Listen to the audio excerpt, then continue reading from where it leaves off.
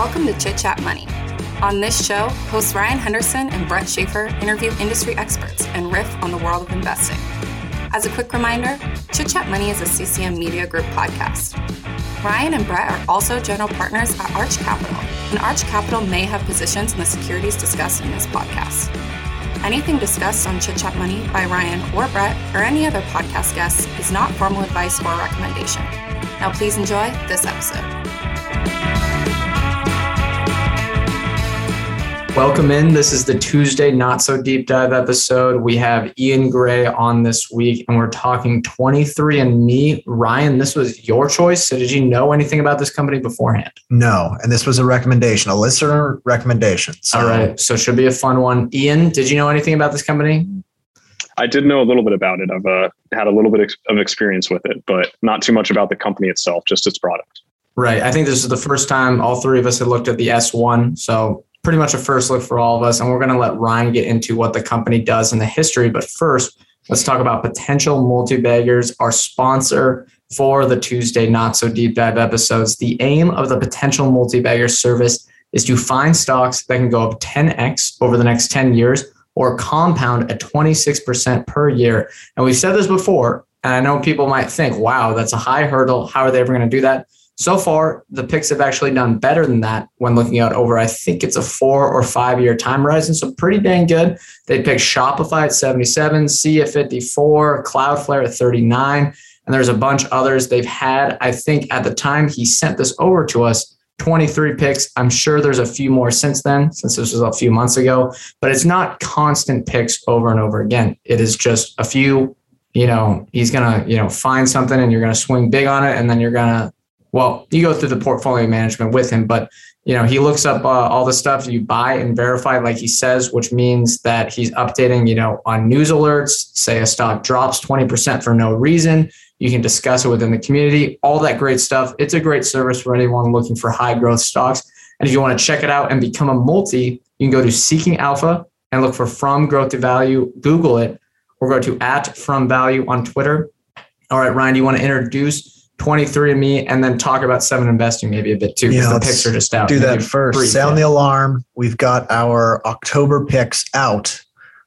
Did you look through them all? I did. Great as always. We were talking to Dan a bit about his pick. He teased it on Twitter, which I thought was very funny. And then, but yeah, You have a favorite? Our style goes kind of with Matt Cochran's style, but either way, we're talking about this episode about biotech. 23andMe is kind of in the biotech realm now, genetics.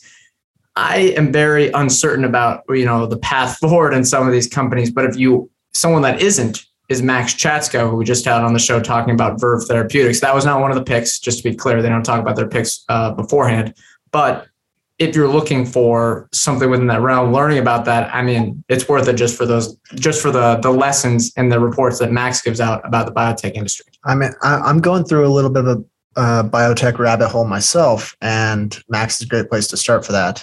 Well, then now we're going to be an expert on the show. I've taken AP Bio. Ian's lurked up the service before. Ryan's watched some YouTube videos. Freshman chemistry. We're basically biotech analysts now. All right.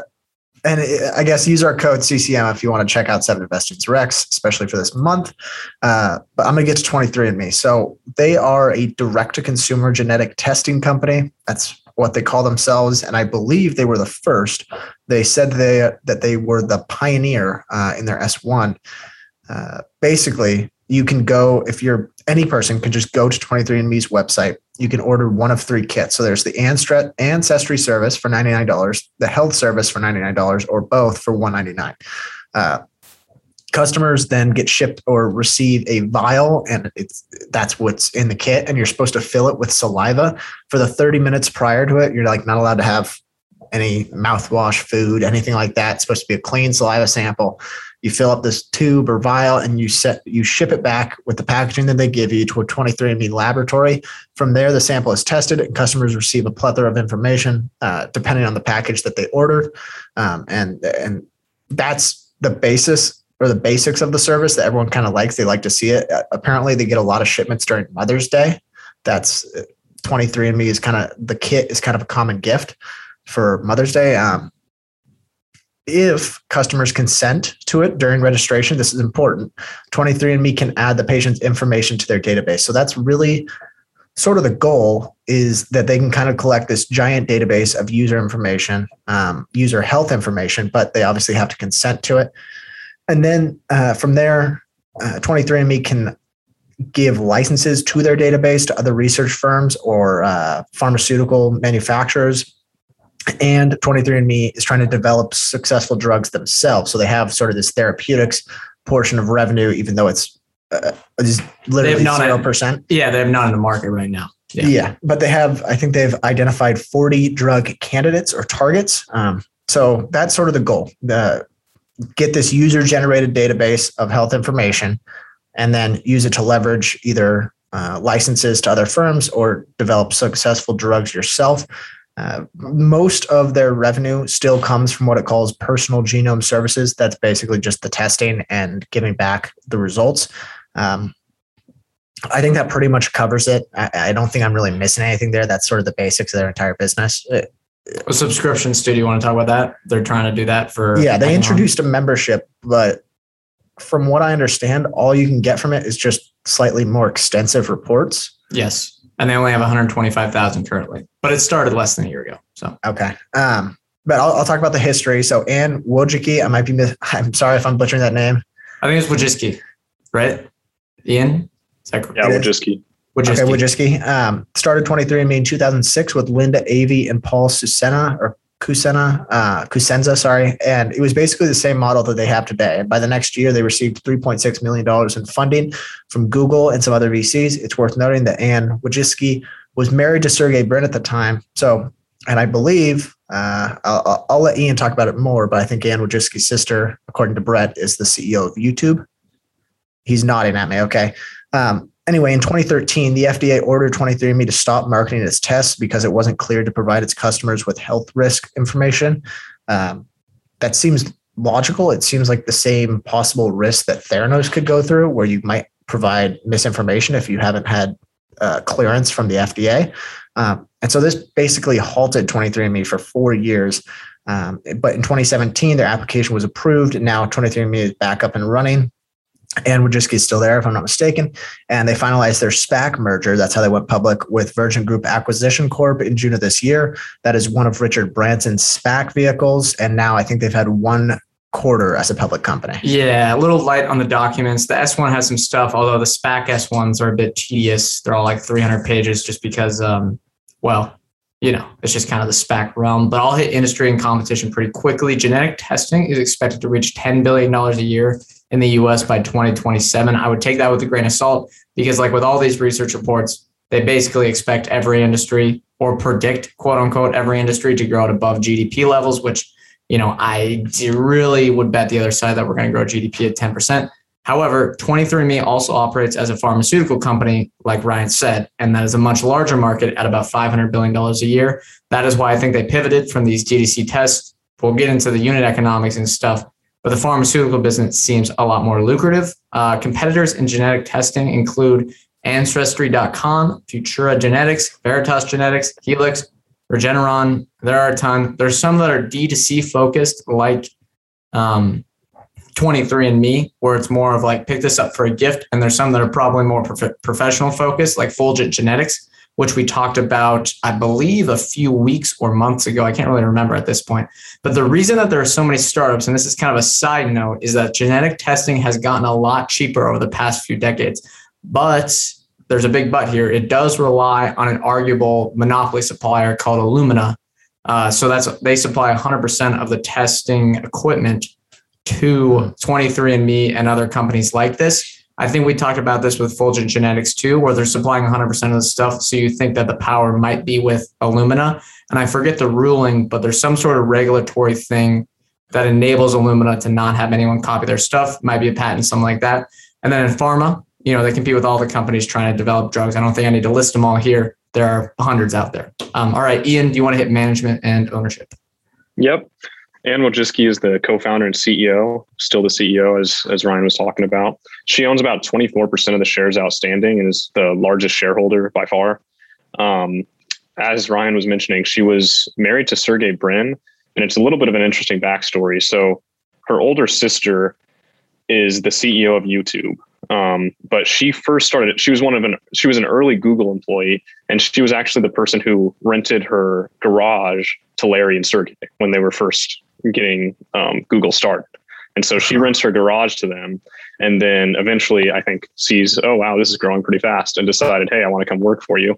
And so became one of their early employees, worked her way up as the CEO of YouTube. And that's kind of how Ann met Sergey. And then they were married for a number of years, ended up getting a divorce. And then after that, she actually dated Alex Rodriguez, the former Yankees baseball player who's been getting more into the tech world. Former Mariner too. Former Mariner. That's correct. Forget. Former Mariner, former Texas Ranger. His prime. Yeah, in his prime. Yeah, exactly. So anyways, she kind of has been running, she's at the elite tech, she's in the elite tech circles of the United States. I think it's fair to say. A couple of little points. So she was on Masters of Scale, a podcast with Reid Hoffman, which I think is a really, that's a really well done podcast. And if you want to learn more about her, I think that does a good job of of her kind of explaining some of what drives her and some of her story. So I definitely recommend listening to that. And then I would also say about her that it's pretty impressive to have steered the company through the difficult times all the way to the SPAC merger. They've had some kind of ups and downs as a company. Ryan mentioned the FDA issue that they had in 2013, and they've also they had to fire some employees and slim down a little bit in 2020 when the pandemic hit, and around that time. So there's just been it hasn't been a straight path upwards. There's been a little bit of a bumpy road, but got it all the way to the SPAC merger, which is pretty impressive. And she seems very determined. All the stories about her point to that. And then the last thing I'll mention is that on Glassdoor, 94% of employees approve of her. And that's actually higher than those that would recommend the company, but they, all the employees seem to really like her. And so I think that's a positive when you've got someone who kind of purports to be very employee friendly and very determined and works pretty hard and sometimes has to make hard decisions, but still the vast majority of employees approve of her. So. Yeah, looks like the track record speaks for itself. They've had to navigate some things pretty narrow, make or break situations, I guess. I'll hit valuation quick. Market cap is about 3.3 billion, ticker ME. Price to sales is about 13.2 based on their full year guidance. And then price to gross profit is 25.5. If you extrapolate last quarter's financials, I just took the gross margin from there and put it out. I honestly was just a bit lazy. I don't think this business is seasonal, but if it is, it could be a little higher, a little lower. I don't think it is. I don't think there's any relevant ratios lower on the income statement or cash flow at this point. They talk about adjusted EBITDA. I typically like to ignore that. They're right around break even, I think, on cash flow, but they are going to probably be cash flow negative, but we'll hit the balance sheet later, and they have plenty of cash right now. I would note, though, that they have about 65.9 million stock options outstanding versus 407 million shares, 16.9 million in public warrants, and 161 million total future shares of common stock eligible to be issued. So I would expect dilution. This is one of the, that's one of the highest numbers, at least proportionally, to the shares outstanding that we've seen.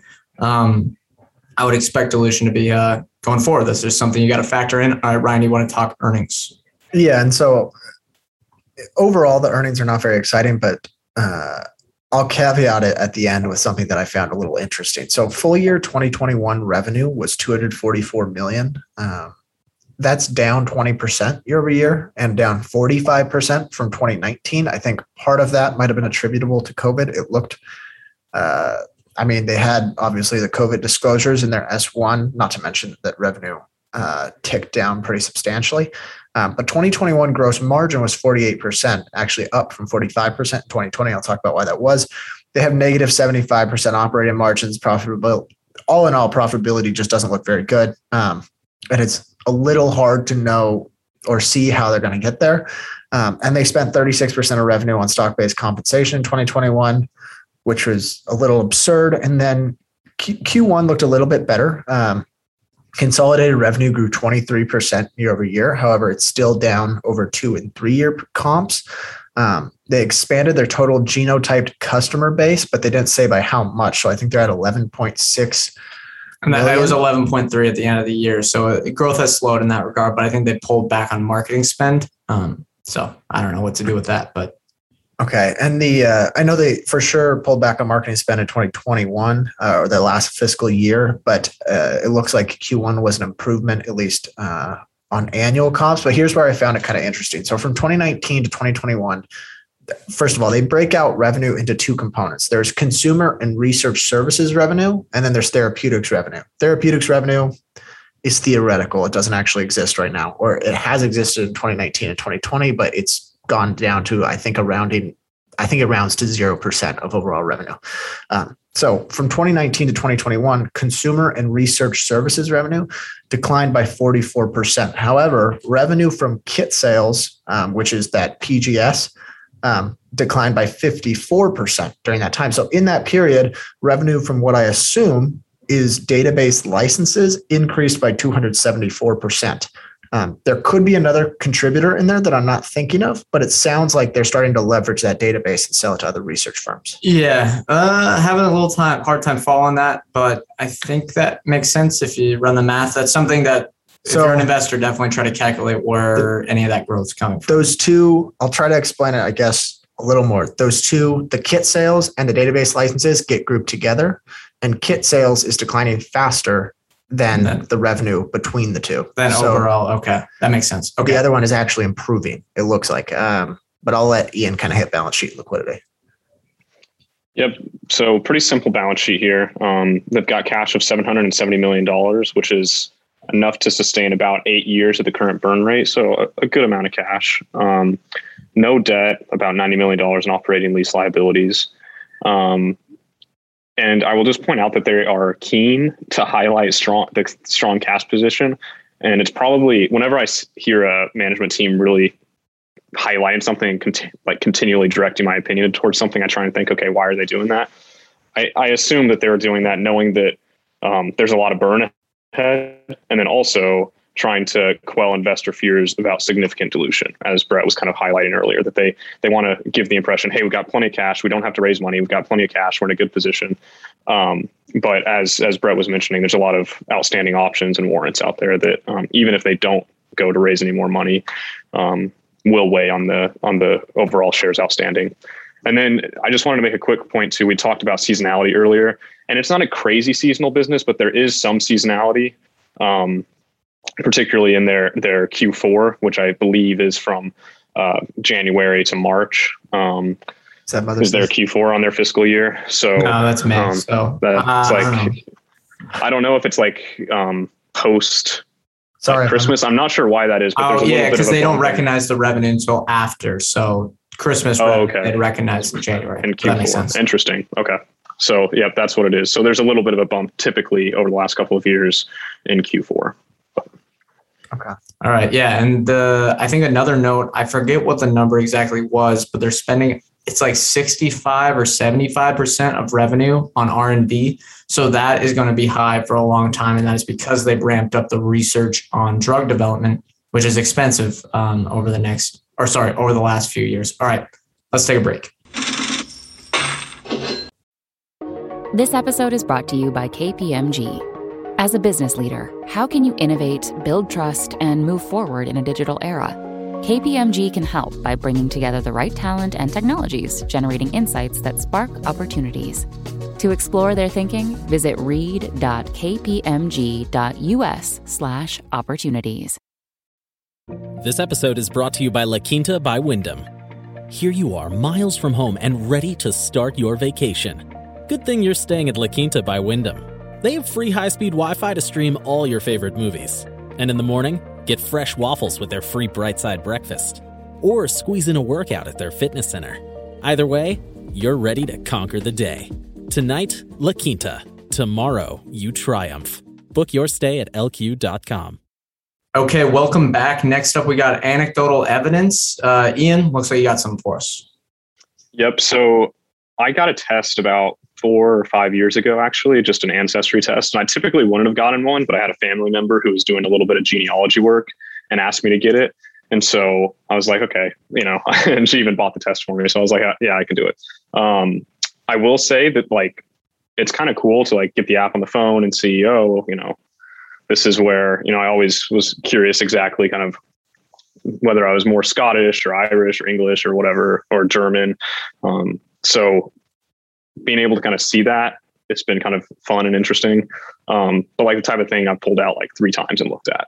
I will say that it's interesting because the data has changed and gotten like more specific and better. It's probably not the right word to say changed, but the ancestry data has actually gotten more specific over the years. And so when I pull it out, whereas there used to be like larger swaths of my ancestry that would just say like broadly Northwestern European, now it will actually, it's honed in a little bit more, and it'll even say like within England, it'll say like, oh, you know, primarily from like the London area or things like that. And so they seem to be getting, because they've gotten more data, they seem to be getting more honed in on some of the ancestry data, but kind of cool to look at, but definitely don't feel any like great allegiance to the brand though, or anything like that. It's been a fairly minimal piece of my life.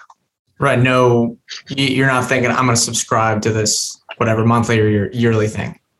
No, not really. Right. And I didn't get any of the health testing when the test I got was just the ancestry test. And I think I could go in and add, you know, pay for the health test now or something, but that hasn't been something I've done.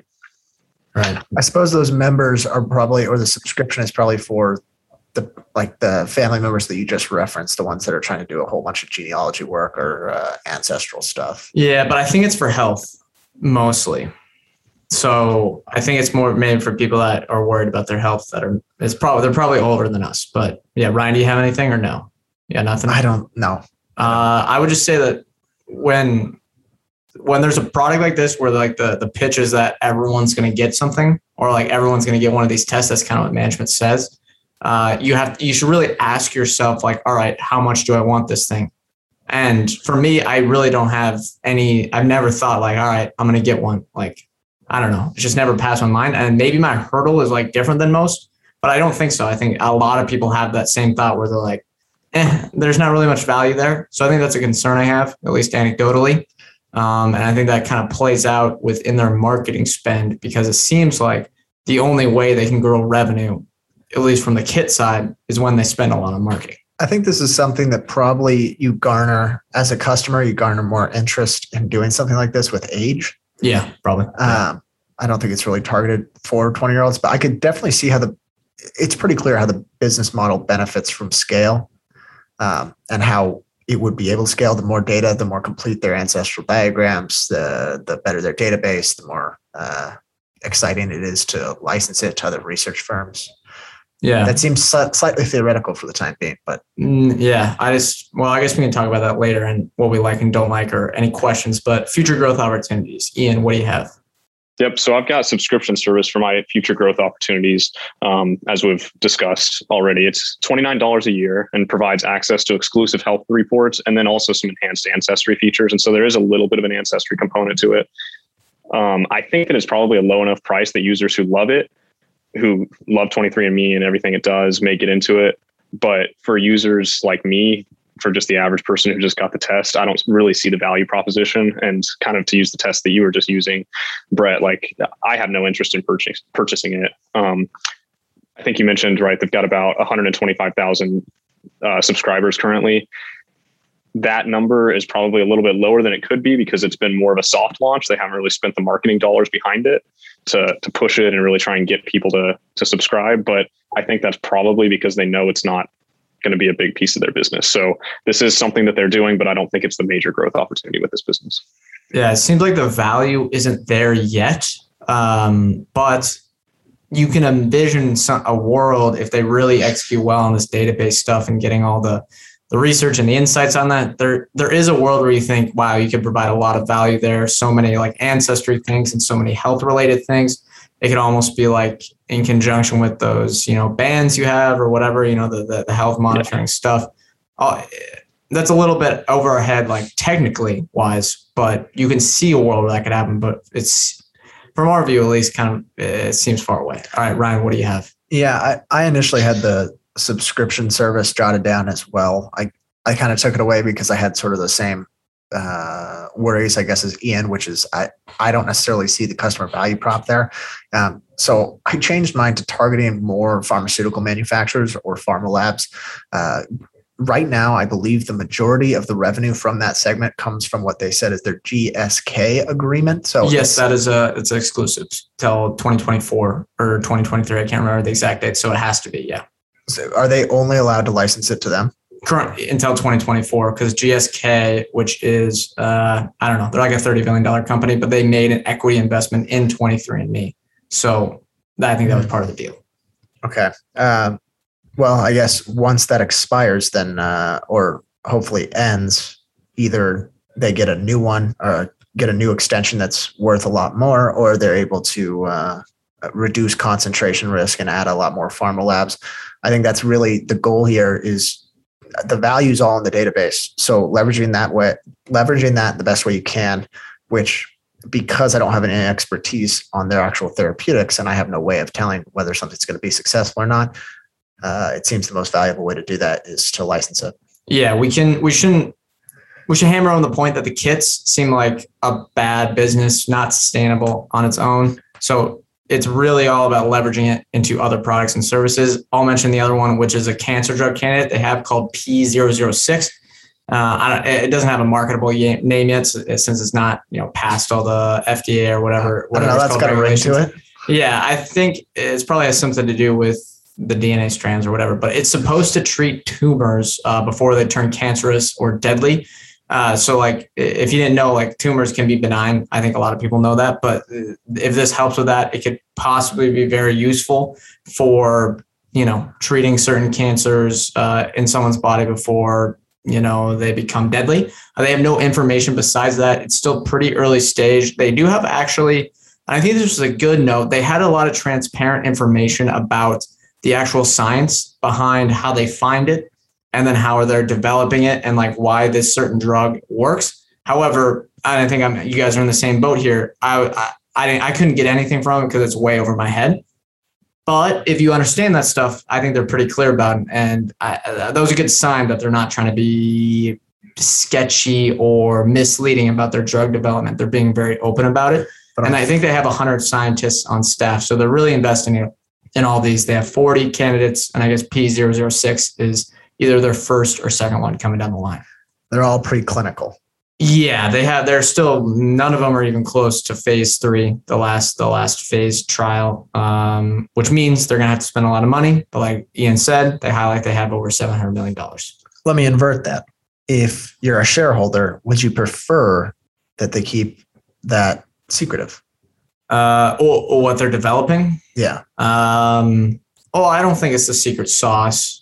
Like, they wouldn't do that, but they're like explaining something without saying, they're because I think it's a new way of going about it, but they did give more detailed stuff than say some other drug manufacturer that you're looking at. And I think the real question is though, is it smarter to license out the stuff to other companies, or if it's truly a competitive advantage, why not keep it in-house? Yeah, it's possible. Highlights, lowlights, Ian? Yeah, the main highlight for me is I think that they're right about the problem and kind of the trend towards preventative medicine, that people are going to want to, rather than just treating things after we know about them, actually treat things like before they occur or right as they occur. I also think it's pretty impressive that the company is still around and has built such a big and broad database. But for me, a few of the lowlights are the focus, I think, may be too broad. I'm not sure what their core competency is. And as we've talked about, they're trying to get more into this pharmaceutical development. But it doesn't seem like anything they've done in their history has really prepared them for that necessarily. They just happen to have the database, and now they're trying to, like, I'd like it much better if they could if the licensing was just really valuable, that they could just license it to other people, and that was just a super valuable piece of business. But I'm not convinced that that's the case. A couple other lowlights, just poor recent numbers. And then I am a little bit worried about just the ethical and legal implications of collecting all this data and on people, right? Like I even when I got my test, there was a little thing in the back of my head that was just thinking, I hope no one, I hope this data doesn't end up in the hands of the wrong person someday, or gets used against me in some way by an insurance company or something like that someday. So, I think there's a few little yellow flags. Yeah, that's why I think a lot of people, that's why I didn't want to get it. ever. Yeah. And the way they market the consent button on their website is a little strange to me, which maybe that's one of my lowlights is they're like 80% of people consent. And then they've got like this glowing green button that says consent and then like a tiny link that says do not consent. And I don't think people know exactly what they're consenting to and where that data might get shared. That hasn't stopped internet companies in the past. They're just running some A/B tests, whatever works. All right. Highlights for me, a user-generated database sounds like an attractive model. And the remaining revenue that's not included from the kit sales, which is the research services revenue, seems to be growing at a pretty impressive clip. The more I think about that, that might be integrating the subscription revenue. I don't know how valuable that is, but there is something to be excited about in there. Lowlights for me, overall revenue is declining. And the kit business in and of itself, everything else feels a little bit riskier, hypothetical within the business, like building out this really, really powerful database, betting that maybe they produce a cancer drug that's effective, whereas the kit business is really sort of their bread and butter. I don't like that part of the business. The lifetime value, unless they're a subscriber, is pretty low. Yeah. It's a one-time I think purchase. it's zero. I think it's zero.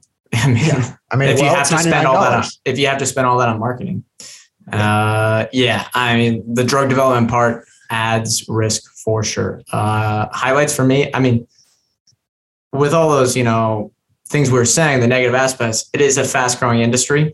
Maybe we're a bit early. Maybe this is going to be ubiquitous. They have the biggest data set among competitors, and the upside from drug development is extremely high. Again, I don't know for reference, I don't know the industry that well, but I think their chief scientist or whoever is in charge of that part of the business said on the conference call that it was kind of unprecedented. I don't know if you use that exact term, but to have 40 drugs in development at this young of a company. And that is because they have this database that they can go off of. I don't know whether it's just because they're, kind of doing a spray and pray operation. And I don't know whether they could do that without the database, but they're saying it because it's correlated. So that could be great. Go ahead. That makes me think that Ian's worries are valid, like that they're just spread too thin. 40 candidates seems like a lot for a company that is just starting this. They do say they have 100 scientists on staff. My first thought of that is like, okay, that's impressive. You convinced all the scientists to come over, but 2, that sounds like a lot of salaries and you're going to need to get some development in there. But they have so much cash now. They do have a lot of cash. We raised a lot of cash that we can burn. Don't worry. It's a good business. All right. Lowlights though, for me, the kit business, like we said, is bad. It's clearly bad on its own. And they are relying on 2 pivots to succeed. So that's adding risk, like we just discussed. And then lastly, I mean, a lot of dilution here. Potential share count could double, I think, in a decade. That's kind of what could happen. They may slow down their granting pace and they may do a little bit less, but I could see it totally doubling. And that kind of means like if you're looking at it, all right, I'm going to hold this thing for a decade. Am I buying it at a $3.3 billion market cap or am I buying it at a $6.6 billion market cap? That is a huge difference. Well, it's actually good because it'll improve their earnings per share. Okay, true. Since they're negative, that is true. The beat dilution is working in the favor of the shareholders. Adjusted EBITDA could get higher than GAAP gross margin. I've seen that. Tesla's pretty close, but on earnings per share, that is a bit of a loophole where they can beat on negative earnings per share and the stock soars. That's always a good little quirk that happens. But let's move right into bull case. Ian, what do you think could go right here? I think for this to go right, that it becomes a replica of Facebook. And what I mean by that is that there's a lot of questions right now about how monetizing this data is going to be feasible. It seems pointless. It seems like there's not really a great business here. But 5 to 10 years from now, it may become clear just how valuable this database is in a way that it's not currently clear. I think that's, it's a little bit, with Facebook, there was a little bit more for people who were looking into it at the time. There was more ideas that, okay, it looks like they are on the right track. They have an idea about how to monetize this. I think this is a little bit in an earlier stage than Facebook when it became a public company. But I think there could be a case where this data actually is much more valuable than we're giving it credit for right now. And it's not exactly clear. And I don't think they know exactly who pays for that value though. Right. Ryan? Yeah. A lot of what Ian just said, the bull case for me is sort of this health data lollapalooza, where you have a lot of things working in tandem and working for you, where you've got this user generated content essentially, or user generated data. People are the more the database expands, the more people want it, the more that you can fuel your therapeutics business. If you have a few successful drugs, it begins to work even more so in your favor. The upside is there's clearly big upside, but obviously a lot of risk to caveat that. If you know how profitable a drug can be, I mean, this could be $1 trillion business if they're right. I'm not joking. If they have like 10 drugs that are all super profitable, I mean, that's, and they leverage that. I mean, $1 trillion is high, but it's a huge if. It's a huge if. And I think, I don't know how much risk there is. I think there clearly is a lot. But my bull case is, the database, like you guys said, it gives them an advantage. You'd have to rely on management to be smart enough to use that advantage correctly. And the best way to make money over the long term, is it to just do all these drugs internally, or is it best to license it out to these manufacturers? Or I don't even think it's manufacturers. It's just drug developers. I don't know, but they'll have to make that decision. And then I think you got to ask, they're putting money into the subscription product. You got to think it's got to get to at least 1 million, probably a few million users for that to succeed as well. All right, bear case. We've identified this a little bit already, but Ian, what do you think could go wrong here?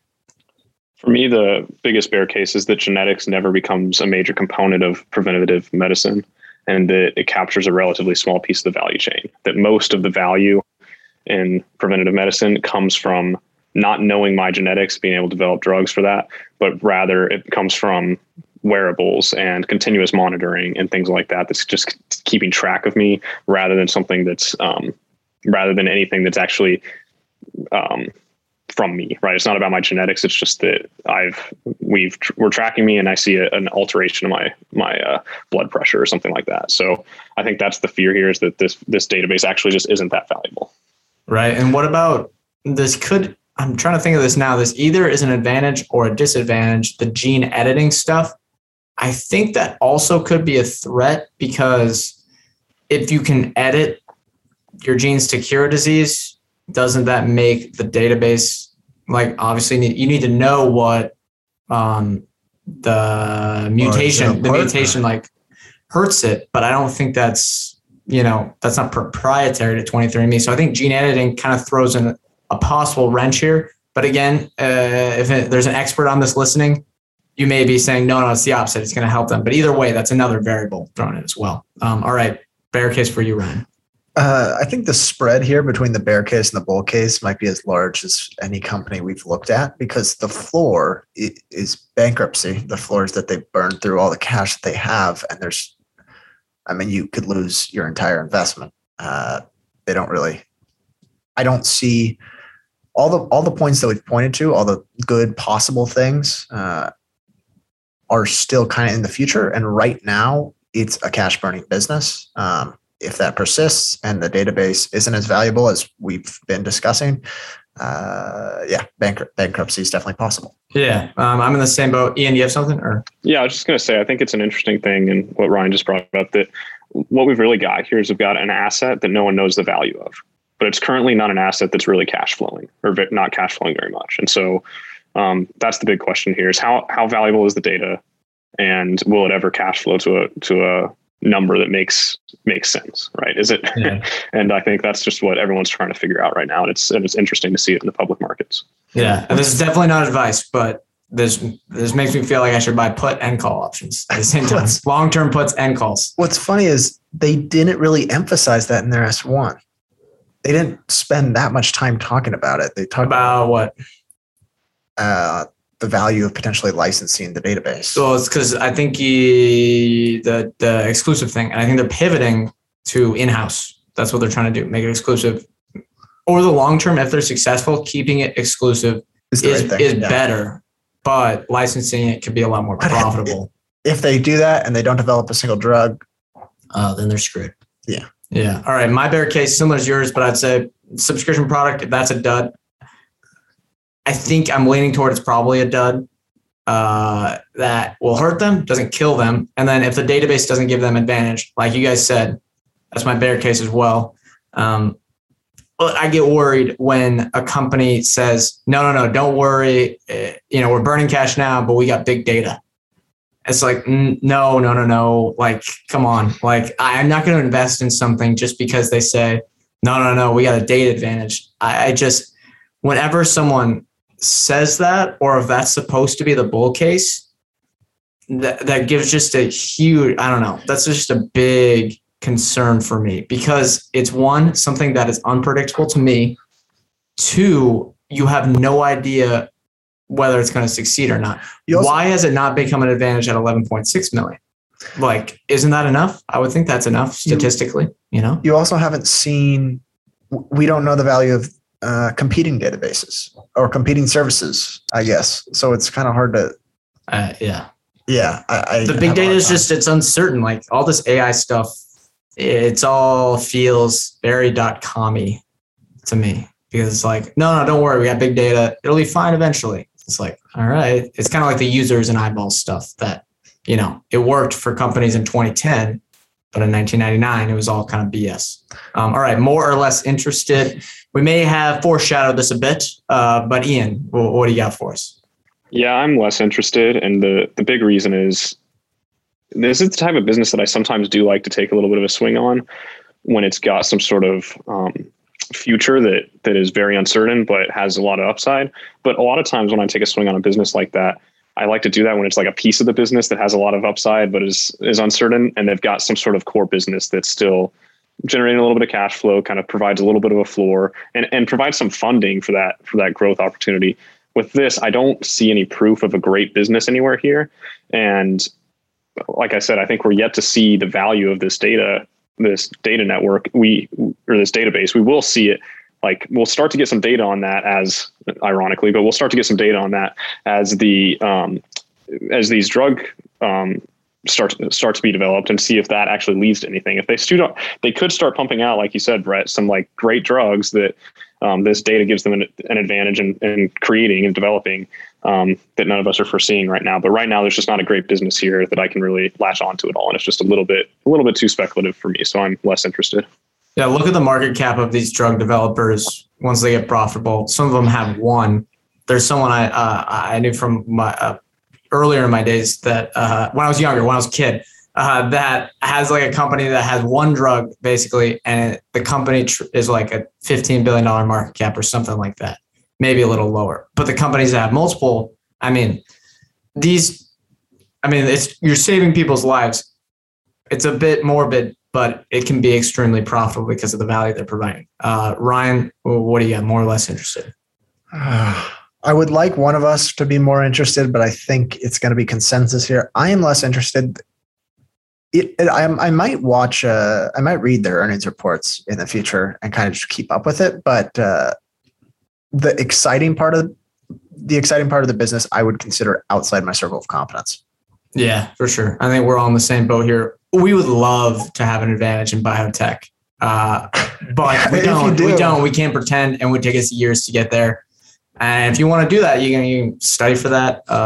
But yeah, I'm in the same boat, less interested. Could easily see this being a huge business someday if they're correct, if they're pumping out, drugs at an accelerated rate. I think they said that the typical drug takes 7 years and they're on pace for like 2 to 3 years. So if that holds up, that could be great. We could definitely be eating our words here, but I'm less interested because of the downside risk outside of the circle of competence.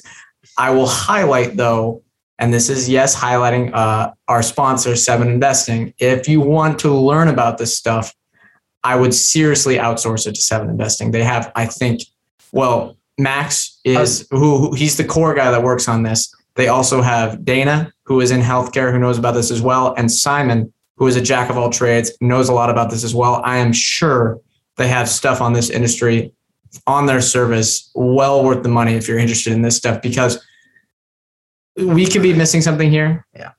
you could be missing something here as the listener. And if you're really interested in biotech, I honestly wouldn't buy like an ETF. I would subscribe to Sound Investing and just follow their picks. I was thinking about asking Max or shooting him a DM about 23andMe just to see if he'd looked at it, but I forgot to. So yeah. All right. Well, that's going to do it. Stock for next time. Ian, what do you have for us? Stock for next week, I think we're going for Twilio. I've been doing a little bit of research on Jeff Lawson, and I'm kind of curious about taking a deeper look at the company. So nice. Okay. SaaS, cloud, or not even SaaS, cloud APIs. Yep, what is APIs. it called? Messages APIs, IPAs. As a service. So we're just doing so much. Communication as a service. There we go. Yeah, no, yes. Great. I mean, great company. Gosh, that's one that, I don't know. It's just been a huge winner. It's just been a monster. I think we looked at them 3 years ago. So we may have to go reference how Yeah, I did see that back. I did a quick Google search to see if you guys had ever talked about it. And it was, I think, back in 2019. So that's when we were really bad. You know, if any listeners want to go check it out, you can do a quick Google search and hear what they were saying in 2019 about Twilio. Yeah, I am sure it's a lot. It's way worse than the shows are now. I can guarantee that. But if you want to listen, get a good laugh, do that. But that's going to do it for this episode. Thank you all for listening. Remember, we are not financial advisors. Anything we say on the show is not formal advice or recommendation. Ryan and I are general partners at Arch Capital. Arch Capital clients may hold securities discussed in this podcast. Thank you all for listening. We'll see you next time.